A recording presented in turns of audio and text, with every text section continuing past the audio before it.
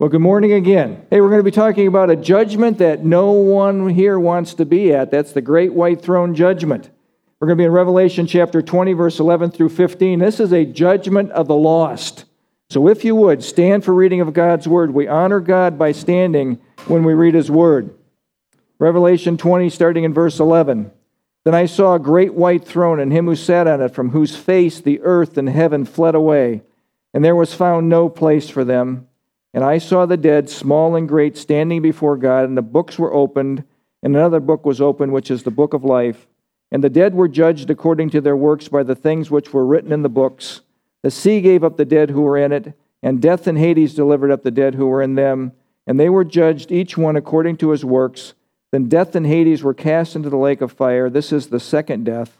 And anyone not found written in the book of life was cast into the lake of fire.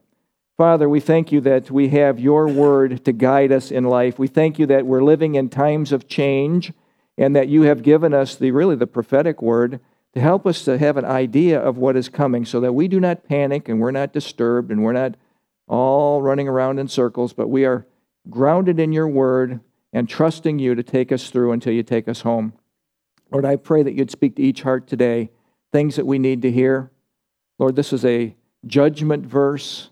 The whole book of Revelation has to deal with judgment after judgment after judgment. This all culminates here for the lost at the great white throne. And their eternal destiny has been confirmed by them rejecting the Lord Jesus Christ their whole lives. What a sad thing. And it cast into the lake of fire. Oh, Father, open our eyes to the truth of your word. Speak to us. Speak to each person here. We need to hear from you today. Thank you, Lord. In Jesus' name, amen. Please be seated. Now, you know the theme of Revelation is Jesus is coming. Jesus is coming in judgment, and Jesus is coming to reign as King of Kings and Lord of Lords. Now, we learned last time who's going to be reigning in the millennial kingdom. There are going to be three groups. Number one, the church that has been raptured. When we come back, we'll reign in the millennial kingdom. Also, the Old Testament saints, they'll have ruling authority. And we know that the tribulation believers that were martyred will also reign in the millennial kingdom. I want to give a clarification from last week. Now, we talked about overcomers. Remember, the word is Nikeo, victors, conquerors. And I said that overcomers are those who will be ruling with Jesus, and I truly believe that. But I want you to also know that every person that has believed that Jesus Christ is their Savior is considered an overcomer because of what Jesus has done for them. And it's in 1 John chapter 5, verse 4 and 5, for whatever is born of God overcomes the world, is a victor over the world. And this is the victory that has overcome the world, our faith. Who is he who overcomes the world but he who believes that Jesus is the Son of God? All believers who are in union with Jesus Christ, that have believed and received the gift of salvation, are considered overcomers because of what Jesus has done. But the issue is this: who will reign in the kingdom? That is the issue. Now, I think the ones that will reign will be the ones who are rewarded at the Bema Seat judgment. And we talked about the Bema Seat judgment in the past. That's the judgment for the believer's works after salvation. I always make a clarification. We are saved by grace through faith in Christ alone, not of works lest any should boast. This is something that we do because we love the Lord Jesus and we're going to be faithful to him, and he will give us rewards. Remember, rewards or loss of rewards depending upon what we do for him. We also know that there is a scripture in 2 Timothy 2:12 that says this: if we endure, then we will reign with him. There seems to be a qualifier there. If we endure, then we will reign. Not every believer, I don't believe, will reigning. That word endure is hupomeno, and it means patient with circumstances. This is faith with patience.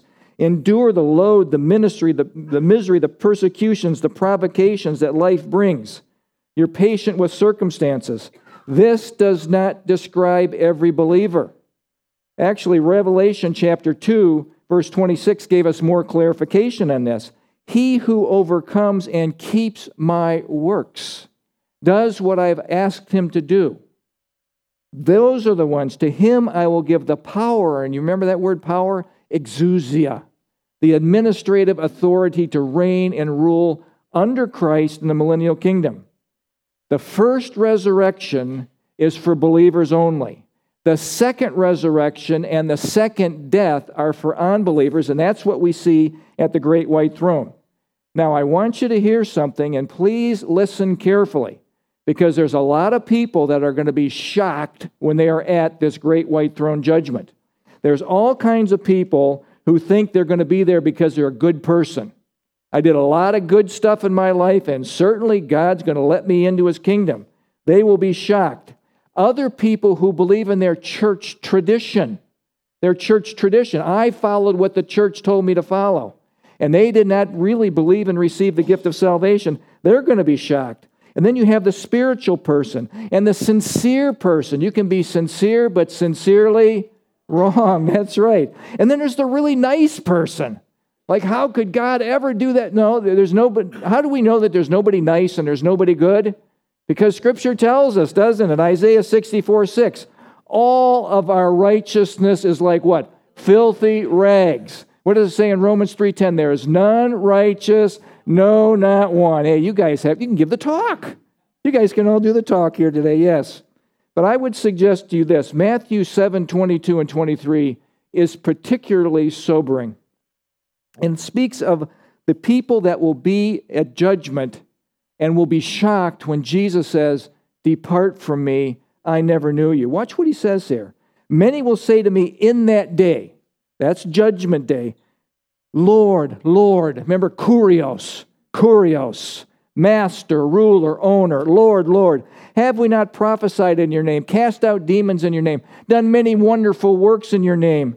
And Jesus said, it will declare to them, "I never knew you." And can you imagine for eternity those words echoing in your mind? "I never knew you. Depart from me, you who practice lawlessness." If you have a continual, habitual giving over, not in the battle, not in the struggle. Look, each one of us has a weakness, folks. Each one of us has something we struggle with. Stay in the struggle. Don't give up and say, "I can't do this. This is just the way I am. My daddy was an adulterer. I'm going to be an adulterer," or whatever your thing is. No, you don't just give into that. You don't give into that. Titus 1:16 is also eye-opening. They profess to know God, but by their works they deny Him, being detestable, disobedient, and disqualified for every good work.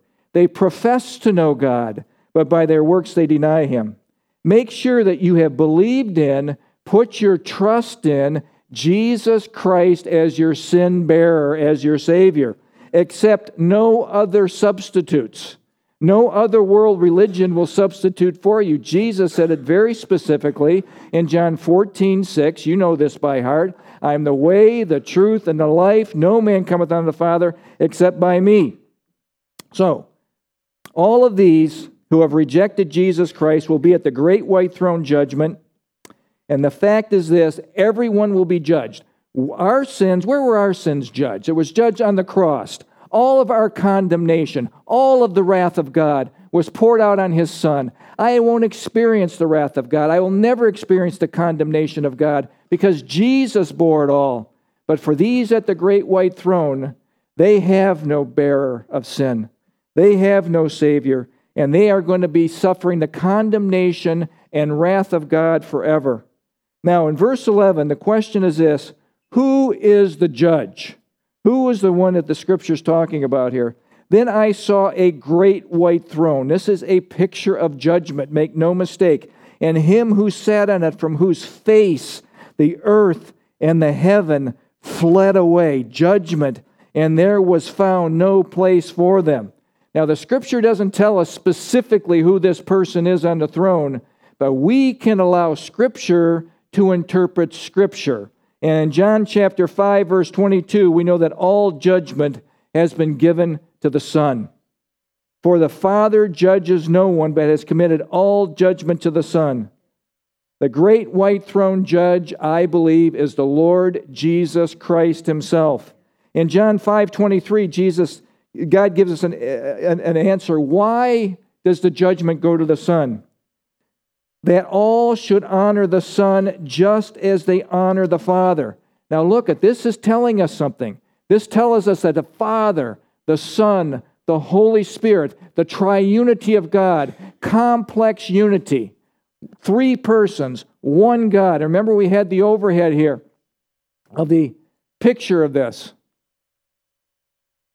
Father, Son, Holy Spirit, different persons, all overlapping, all in perfect harmony and unity, something that we have no idea of how to understand. That type of unity. Never having a thought that was contrary to one another. Always walking lockstep with one another. Remember, I shared the Shema with you in our dedication of the babies. Deuteronomy 6:4, Hear, O Israel, Shema, O Israel, the Lord, Yahweh, our God, our Elohim is one God. That word one is echad, and it means one and united, complex unity, 3 persons, one God. The final judgment at the great white throne will be Jesus Christ himself, the one who died for their sins, and they rejected him. He will be their judge. It's really as simple as this. Hear this. Receive the grace of God now, or receive the wrath of God later. It's really that simple. And I want to also suggest to you something that people are very aware of. Most people are aware of the love of God. And it is amazing, God's love for us. God so loved the world that he gave his only begotten Son. God is a God of love. It's off the charts how much he loves us. God is a God of grace. God is a God of mercy. And those things are awesome, and those things are real. But also, which is ignored in most of Christendom and in the world, is that God's wrath is real. It's terrifying. It's amazing how people will focus on God's love and ignore his righteousness, his holiness, and his wrath. Those are real also. Now, I want to talk to you about the wrath of God for just a second. God's wrath is described in 2 Greek words. Actually, there's more than that. There's about 7 of them, but 2 main ones that we see in Scripture. One is orge and one is thumos. Orge is the settled wrath of God, the simmering wrath of God, the building up of pressure of the wrath of God. And it's much like this next picture you'll see of a dam holding the water back, the wrath of God just eking out here. This is the orge of God. It's simmering, it's building up, that sort of thing. Oh, but the thumos of God, it's the bursting forth of the wrath, no longer contained. Unsuspecting people think that they are okay. I'm fine. No problem here. Don't worry. Be happy. And they have no idea that this is what's coming. The wrath of God. When this thing bursts forth, the thumos of God comes forward. And then the next slide. These unsuspecting people have no idea what's coming. Folks, God's wrath is real. And it can all be avoided because God sent his Son to take all of mankind's wrath. And if you simply believe and receive the gift of salvation, you will never experience this thumos, this outburst of wrath of God. That is so important. So important. So, with the millennium ending, we're going to see another cataclysmic event that is happening. Heaven and earth fled away. What does that mean? What does that mean? The earth will be gone.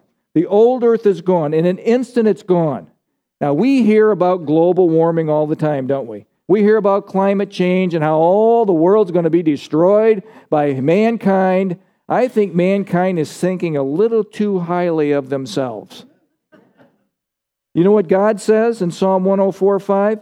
You who laid the foundations of the world so they will not be moved forever. The only way this world is going to be destroyed is when God destroys it. There will be real global warming. In 2 Peter chapter 3, verse 10 through 13, you will see the day of the Lord. The heavens will pass away. The elements will melt with fervent heat. Now, did you catch that? The elements. That's all those little things on the periodic table that you see that holds this whole thing together. That's all gone. That's all melted with fervent. There will be global warming, for real. There will be real global warming. Now, we've talked about who does the judging. Now we want to see this in verse 12 and 13. Who are those judged? That's what we want to know. Verse 12 and 13. And I saw the dead, small and great, standing before God, and notice this, the books, plural, were opened. And another book was opened, which is the book of life, which is the key. You want to have your name in the book of life. And the dead were judged according to their works by the things that were written in the books. The sea gave up the dead, this is going to be significant in just a second, who were in it, and death and Hades, this is the second resurrection, delivered up the dead who were in them, and they were judged, each one according to his works. This is a works-based judgment. This will determine the degree of torment. More in just a second. So, this judgment will be for all unbelievers for all time. Daniel had a picture of a judgment in Daniel chapter 7, verse 9 and 10. This is his third vision. This is Daniel looking into the future. And notice what he sees. He sees something kind of similar to what we're seeing here today at the great white throne judgment.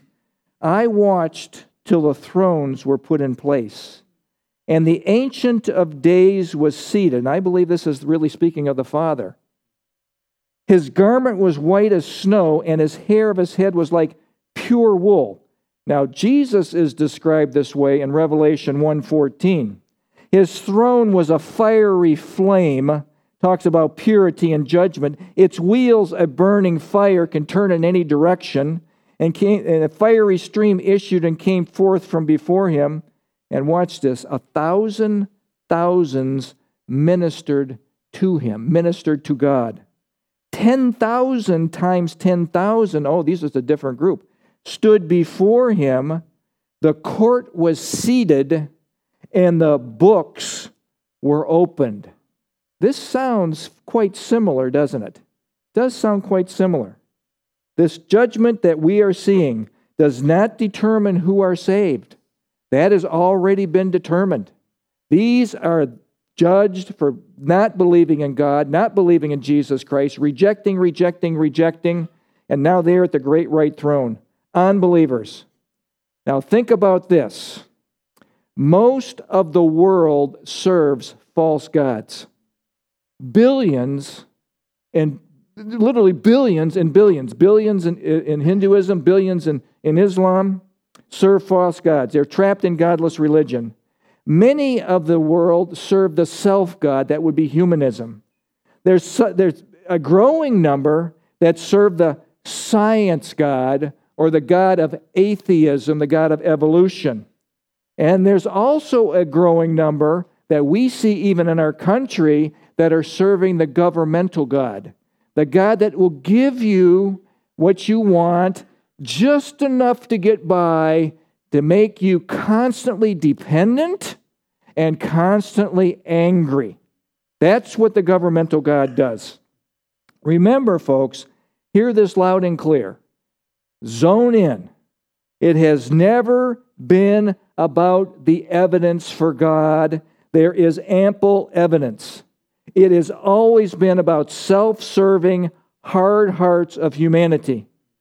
Humans have this attitude. I want my way. I want my sin. You can't tell me what to do, God. And Jesus expressed it this way in John 3:19. This is the condemnation, that light has come into the world, and men loved darkness rather than the light because their deeds were evil. People love their sin. Even though it causes so much fallout and so much disaster, they still love their sins.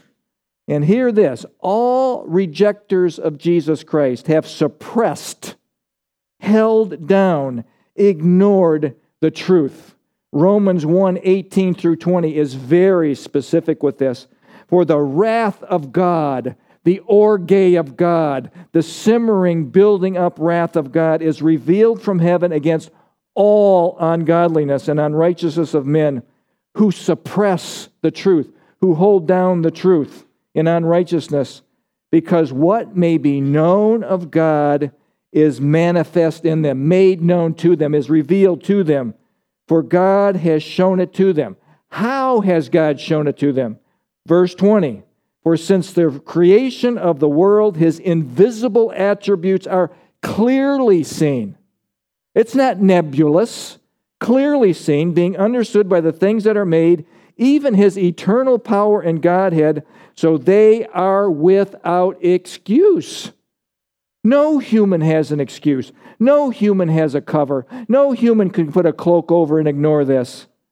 The evidence for God, folks, is overwhelming. Theologians term what I just explained to you general revelation. The creation screams there is a creator. The evidence for God is overwhelming. People deny this because they want to deny it. I've spoken to you about this guy in the past. His name is Blaise Pascal. He's a philosopher, a physicist. He's also a Christian. He says this, most people almost invariably arrive at their beliefs not on the basis of proof, but on the basis of what they find attractive. I think I'll pick and choose what I find attractive. Doesn't matter if it's the truth. That's going to be my truth. That's what our culture does today. The evidence for God is overwhelming. Those who believe in evolution, I will ask you a question. Very simple. Can something come from nothing, and that something comes from nothing have values or morals? Just ask you that question. Did this church just come from nothing? Over billions of years, did this just all come together and form and become a church? Think about this one. Take your watch. Take a sledgehammer. Burst it into a billion different pieces. Throw it all over the place. And in a billion years, all these little parts will come back together as a finely ticking timepiece. That is evolution. That is how silly it is. And ask yourself the next question. Ask yourself this. With billions of fossils, literally, billions of fossils, there's not one evidence of a transitional form, meaning one kind going to another kind. Dogs make dogs, cats make cats, rats make rats. They might be different sizes, they might look different and all that sort of thing. But folks, there's been nothing that has transitioned to a higher order. You know what they do? They find a tooth. A tooth. And from a tooth, they extrapolate from that the missing link. And every time they've done that, it has been proven false. Over and over and over and over. There is no transitional forms. There are no transitional forms. Let's do the King's English. There's no scientific evidence for evolution at all. Creation screams a creator. Now listen to this. God has written his law on the hearts of every person. Every single human knows, according to Romans 2:15, what is right and what is wrong. God has given every human a conscience. Remember what that means? With, shunts, knowledge. With knowledge, we either obey God or disobey him. We know intuitively inside our spirits what's right and what's wrong. God has put it there. And then God has put eternity in the hearts of every person, Ecclesiastes 3:11. Every culture you go to knows there's something else than this. They're looking forward to something. Science screams there's a creator. In his book, I Do Not Have Enough Faith to Be an Atheist, Frank Turek, and actually Norman Geisler also wrote several arguments. And I'm just going to give you a couple. Just a couple to think about. Number one is the cosmological argument. Quote, whoever created everything is self-existent. Didn't come into being, always existed, timeless, non-spatial, is outside of space, immaterial, infinite, all-powerful, and personal. Aren't you glad of that? that our God is personal. He chose to convert nothingness into time, space, and matter. An impersonal force has no ability to make choices. Now, that's the cosmological argument. So people always say, can you prove there's a God without the Bible? And I would go, no, I'm not going to give you that ammo. I will prove there's a God with the Bible, but there's also evidence that without the Bible, you can demonstrate there is God. The teleological argument, God is supremely intelligent. Life in the universe is created with incredible complexity to support human life. Look at everything out there is made for here. We have not discovered anything with all the telescopes and all the stuff. Now, you might be hearing about UFOs now and all that stuff. Look, I believe those are demonic entities coming in and out of our dimension. But there has been no evidence. Every time you see a UFO, it's a little dot, a little spot, a little... You never see... Show me some windows with some dudes behind the picture. I want to see something. Don't give me a little dot moving around in the sky. Crying out loud. Then there's the moral argument. God's unchangeable standard of morality is written in every human heart. And then listen to this one. He's got a whole chapter on this, the anthropic principle, which means this: the universe is extremely fine-tuned to support life. Oxygen is perfect. Any higher, any lower, we're dead ducks. Okay? CO2 is perfect. Carbon dioxide is perfect. Gravity is perfect. The atmospheric transparency is perfect. Folks, this all screams. There's 100 of these. 100 of these constants. And this whole thing just screams that there's a designer. You know what that designer calls himself? God. God. He is God. Man suppresses the truth and are without excuse. Now notice who appears at this great white throne judgment in verse 12. It says the small and the great will be there. What does that mean? All the big shots, all the kings, all the emperors, all the rich, all who had great status here, all the paupers, all the way down, everyone's going to be there. All are judged fairly. There's no preference and there's no status with God. You must realize this. And they're going to be judged by their works. The books are going to be open. And that tells me something. I think this is pretty important. God has a record of everything we have done.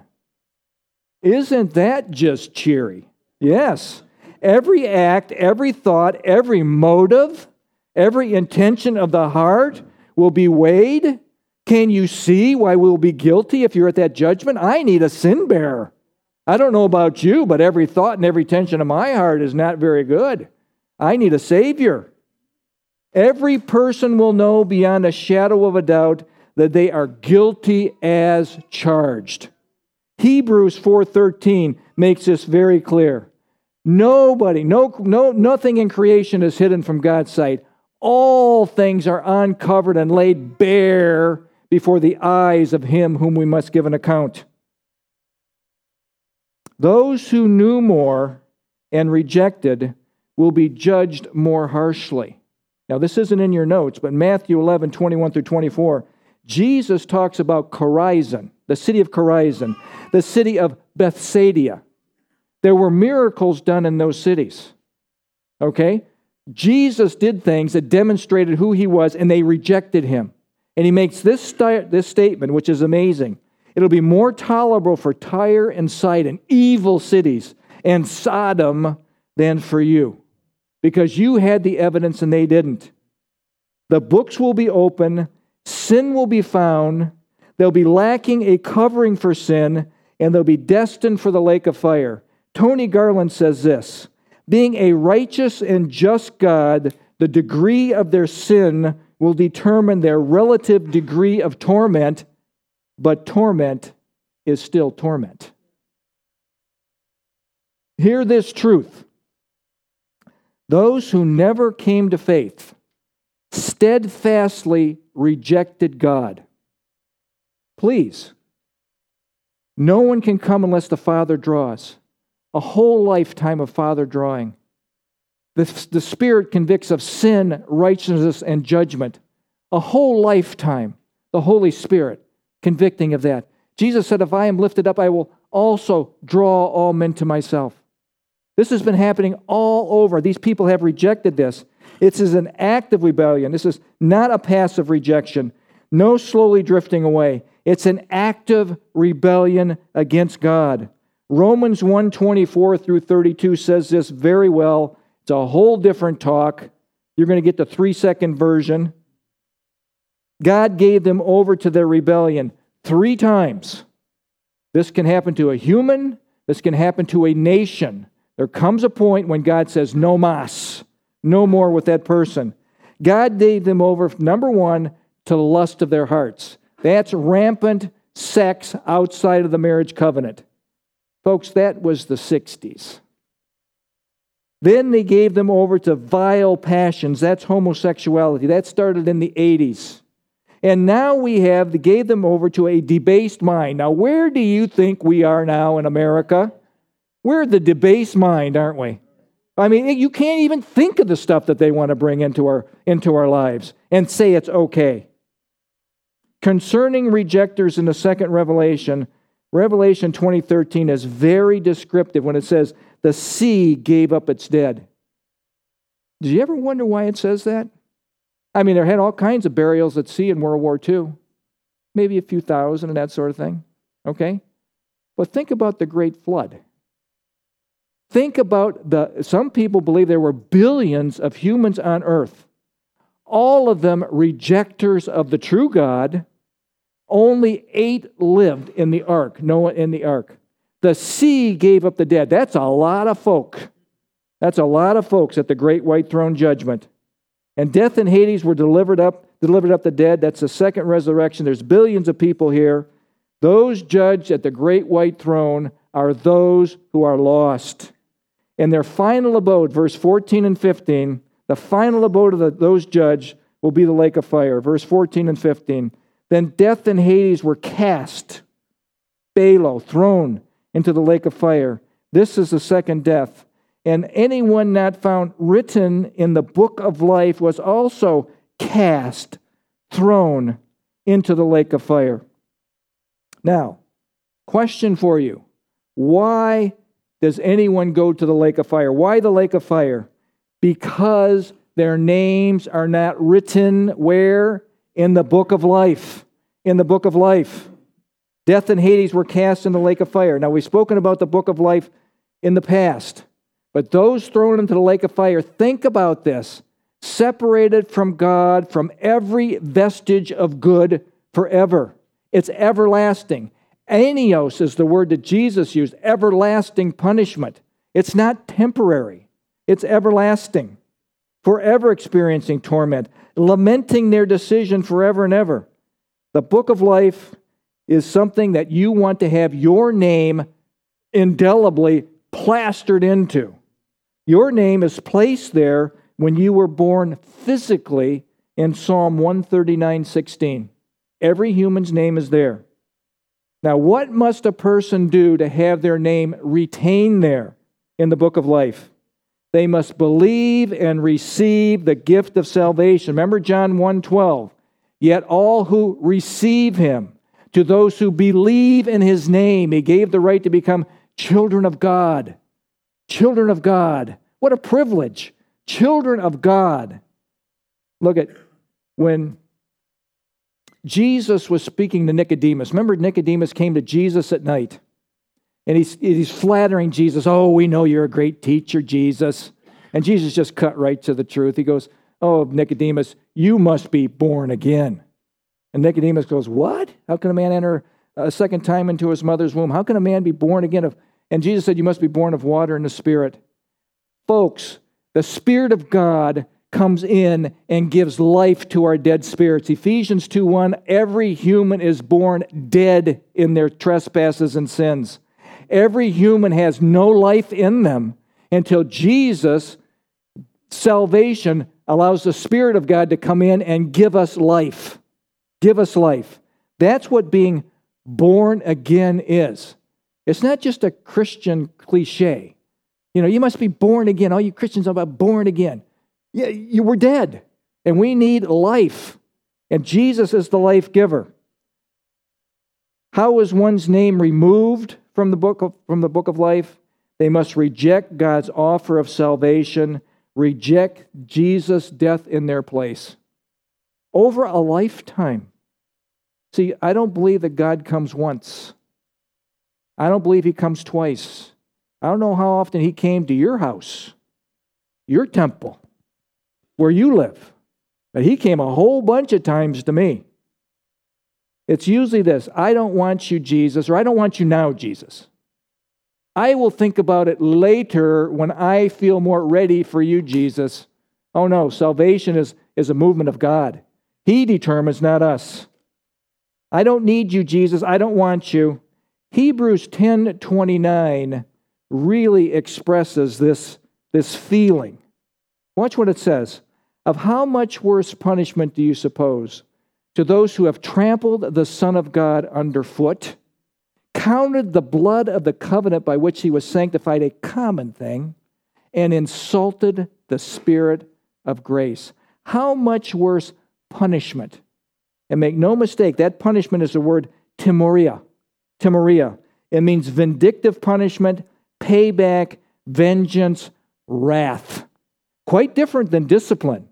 He whom the Lord loves, he disciplines, he chastens, he nurtures and trains. But it also says he chases and scourges a son he receives. You know what a scourging is? They used to have something a long time ago in the distant past, and it was called a spanking, where you spanked your child and you taught them right and wrong. This isn't abuse. It was something that was practiced years ago. It's been forgotten in our country today.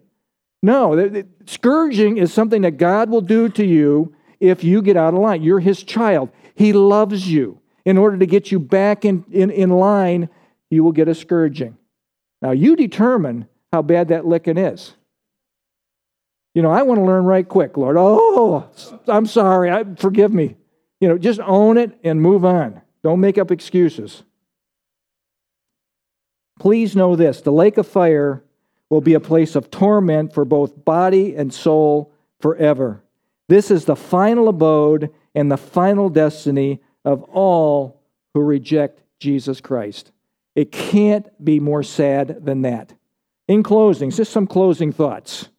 Now, where are we in our prophecy timeline? Where are we? Well, we have Andy Wood's overhead here.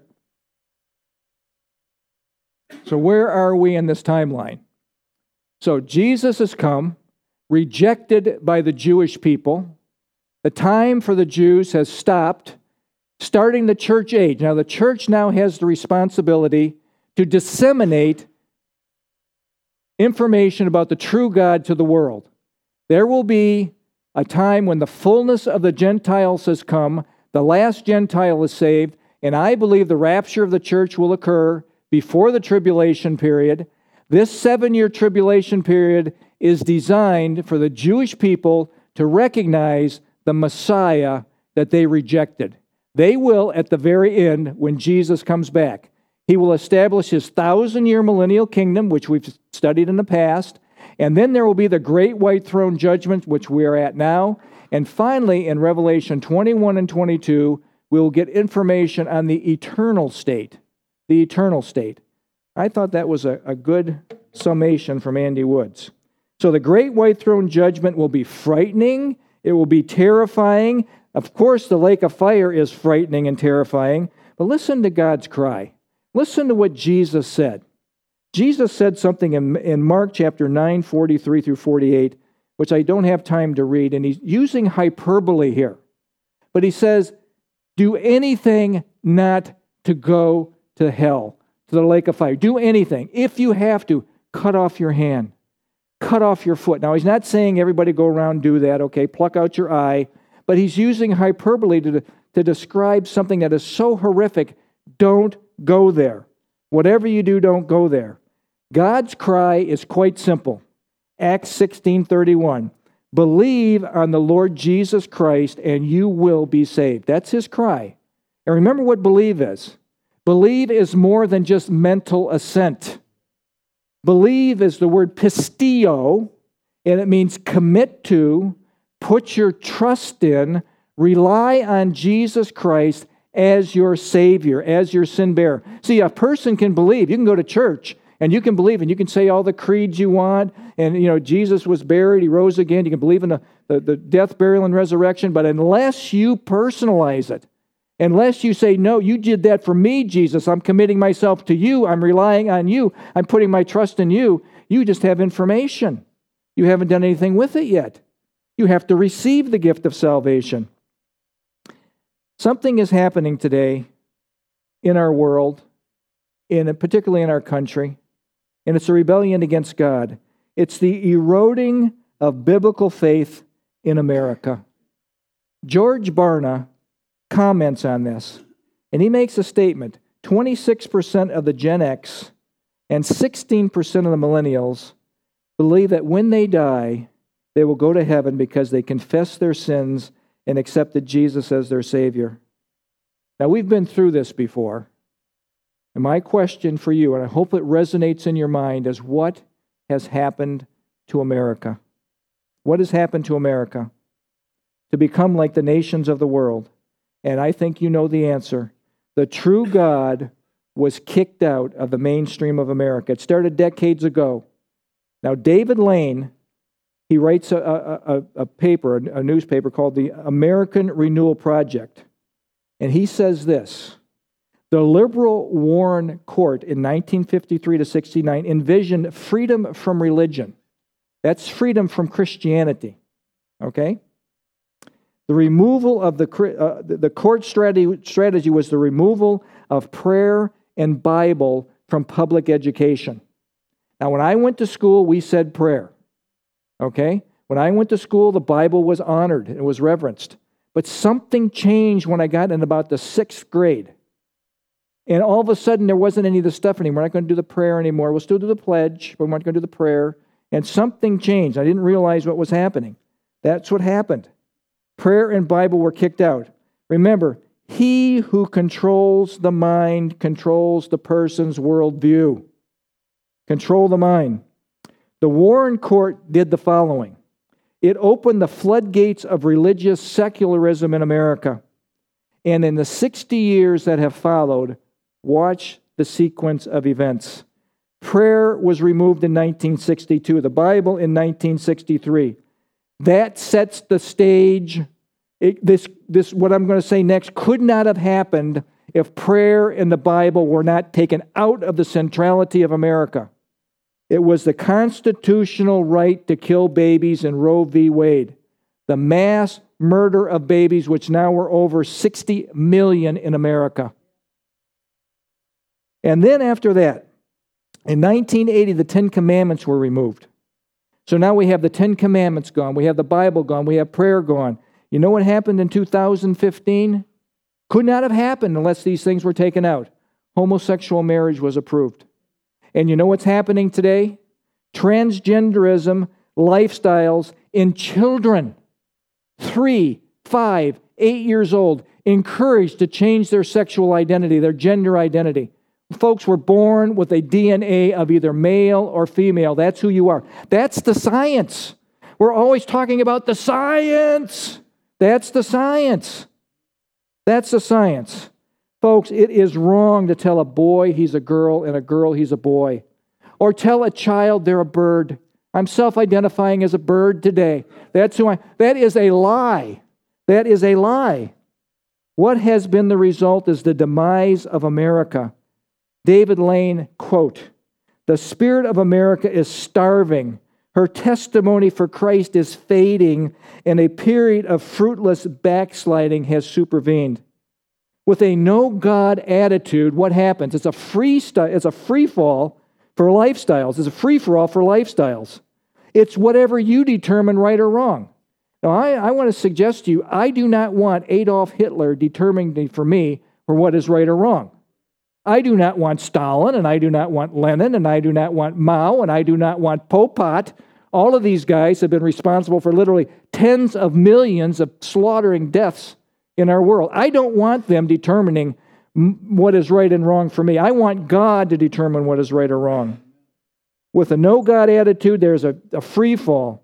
Now, what are these deceived people missing? What are they ignoring? They're suppressing the truth of God. They're suppressing it. They have to suppress it. Folks, God is real. Heaven is real. Hell is real. Death is sure. I don't care what you believe. You will face God one day. That is what the authority of the Word of God says. That is what Jesus promised. That will happen. It doesn't matter if you ignore it. That is the truth. All the brainwashing cannot change the truth. Another truth is this: the unbeliever's future is awful. It is just awful. Nobody needs to experience that. And God's cry is don't go down that road. And another truth is this: the believer's future is off the charts wonderful. Think about this. Forever with God. Forever enveloped in the love of God, the presence of God. Forever enjoying God. Forever, and I've said this before, I think it's going to be so incredible. One new adventure after another. I mean, it's like it's climbing Mount Everest and having that exhilaration of that victory all the time. Something new, something new, something new. Forever in a state of shalom. You know, that means peace. But it's more than that. Fulfillment, well-being, joy, and on it goes. Forever dwelling with our God in the New Jerusalem. There's nothing like the presence of God. There's nothing like the presence of God. And by the way, you can experience that right here, right now. 1 Thessalonians 5:16 says this, and I would say practice the presence of God. You know how you do that? It says, this is a command, be joyful always. Pray continually. Give thanks in all circumstances, not because of all circumstances. There's a lot of circumstances that aren't fun and pleasant. They're awful. But in all circumstances. Why? These three things, because this is Christ's will, and this is God's will in Christ Jesus concerning you. That is practicing the presence of God through all the stuff of life. That gives life meaning. For us today, know what is coming. Know what is coming. Don't panic.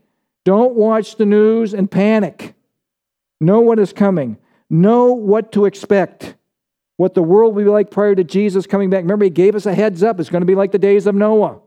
Jesus said, when I return, will I find faith on the earth? It's what it's going to be like. It's not getting better. It's getting worse. Know what's going on around you. Please do not fall for the indoctrination. Do not be like the frog in the kettle, getting slowly heated up, and just be apathetic as you die. Don't do that. Don't do that. Don't cover your eyes and pretend it's not happening around you or it's uncomfortable to think about. No, things are not as they appear. Jesus said 3 times in Matthew 24, don't be deceived. Don't be deceived. Don't be deceived. That's going to be the marker of the end of the age, deception. And then know this, and please hear this. You are a believer in the Lord Jesus Christ. You have the Holy Spirit, rod of iron, up your spine to allow you to stand through all of this adversity. Folks, it's just beginning. It's just beginning. Look at the rest of the world and how they live, how Christians suffer. But we must be like this guy right here. We want to stand like this dude. Remember, I just love him. A bull in the blizzard. I will not be moved. You will not move me from the centrality of Jesus Christ. Shema, O Israel, the Lord our God is one God. He is the one I will serve. I will not bow to the gods of this age. Period. Period. Be discerning. Be wise. Be alert. Be active and engaged.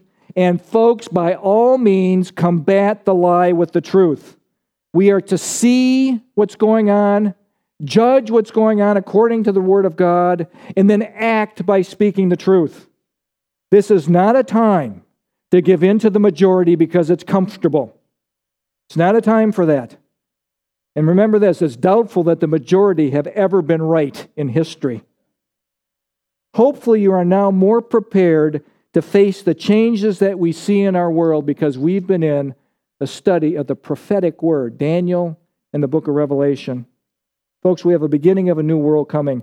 Allow Jesus to speak to your soul. your thoughts, your feelings, your emotion. Allow Him. Luke 21:28. Jesus gave us a heads up. Now, when these things begin to happen, these things, these end-time things, look up and lift up your heads. That's an emphasis. Please hear this. Lift up your heads because your redemption draws near. What does that tell me? I'm not going to go around discouraged with my lip on the ground. I'm going to look up. I'm looking up with expectancy. I'm not going to be distressed. It's like the kids at Christmas, an expectation. Oh, you have this one. Oh, it's Christmas again, huh? What are you getting me? What are you getting me? Or the believer that says, oh, you've been talking about this Jesus coming all this time. Remember what it says in Peter? When Peter says they've been talking about Jesus coming for all these millenniums of time. Scoffers saying, where is the promise of His coming? Things continuing as there are. How wrong can people be? We're marching headlong towards globalism, headlong towards a one-world government. That's why you've got to get Christianity out of the way. One world religion, one world government, a setup for the Antichrist. We want to have our heads lifted up as believers. Watch this next kid. This is us. I mean, Jesus is coming. I can't believe, this is amazing. And it's like, yes, yes, lift up your heads. Have a little enthusiasm. Don't be walking around with our lips on the ground. Oh no, oh no. The signs of the time scream Jesus is coming. And I want to suggest to you, if you listen closely, listen. Can you hear it? You can almost hear the footsteps of Messiah. The signs are so clear, folks. It's getting closer. It's getting closer. It's getting closer. And I just look for something that showed me these feet coming. And you have Jesus' feet. I mean, I just love this picture. He's coming, folks. Listen. He's walking on the sand. You're going to have to listen closely. He's coming. Messiah is coming. He's getting closer. Folks, Jesus is coming. Jesus is coming in judgment. And Jesus is coming to reign as King of Kings. And there is a new world coming, and it's just around the bend. Let's pray. Yeah. Thank you, Lord, for this time that you've given us to study the infallible, inerrant Word of the living God. Thank you that you have given us your Word so that we know, we have insight into what's going on. You've given us your Word so that we will not be deceived when deception comes in. And it comes in so many ways. And there's so many, God, in the church today that have bought into the deception. Oh, God, open their eyes. Open their eyes to who you really are. Help us to throw in our lot with you and not compromise to be like the world. Holy Spirit, speak to each one of us today, things that you want us to hear. Father, right now, I pray that if someone here does not know you as their Savior, if they've not made a commitment to you, if they have not said, I believe that you died for my sins, Jesus, and I receive you as my Savior, I commit my life to you. I rely on you. I will follow you, Jesus. I pray that happens today before someone leaves. If you feel God tugging at your heart, please do not leave until you have made that commitment to God. I believe in you, Jesus. Thank you, Father, for this time together as the body of Christ. In Jesus' name, amen.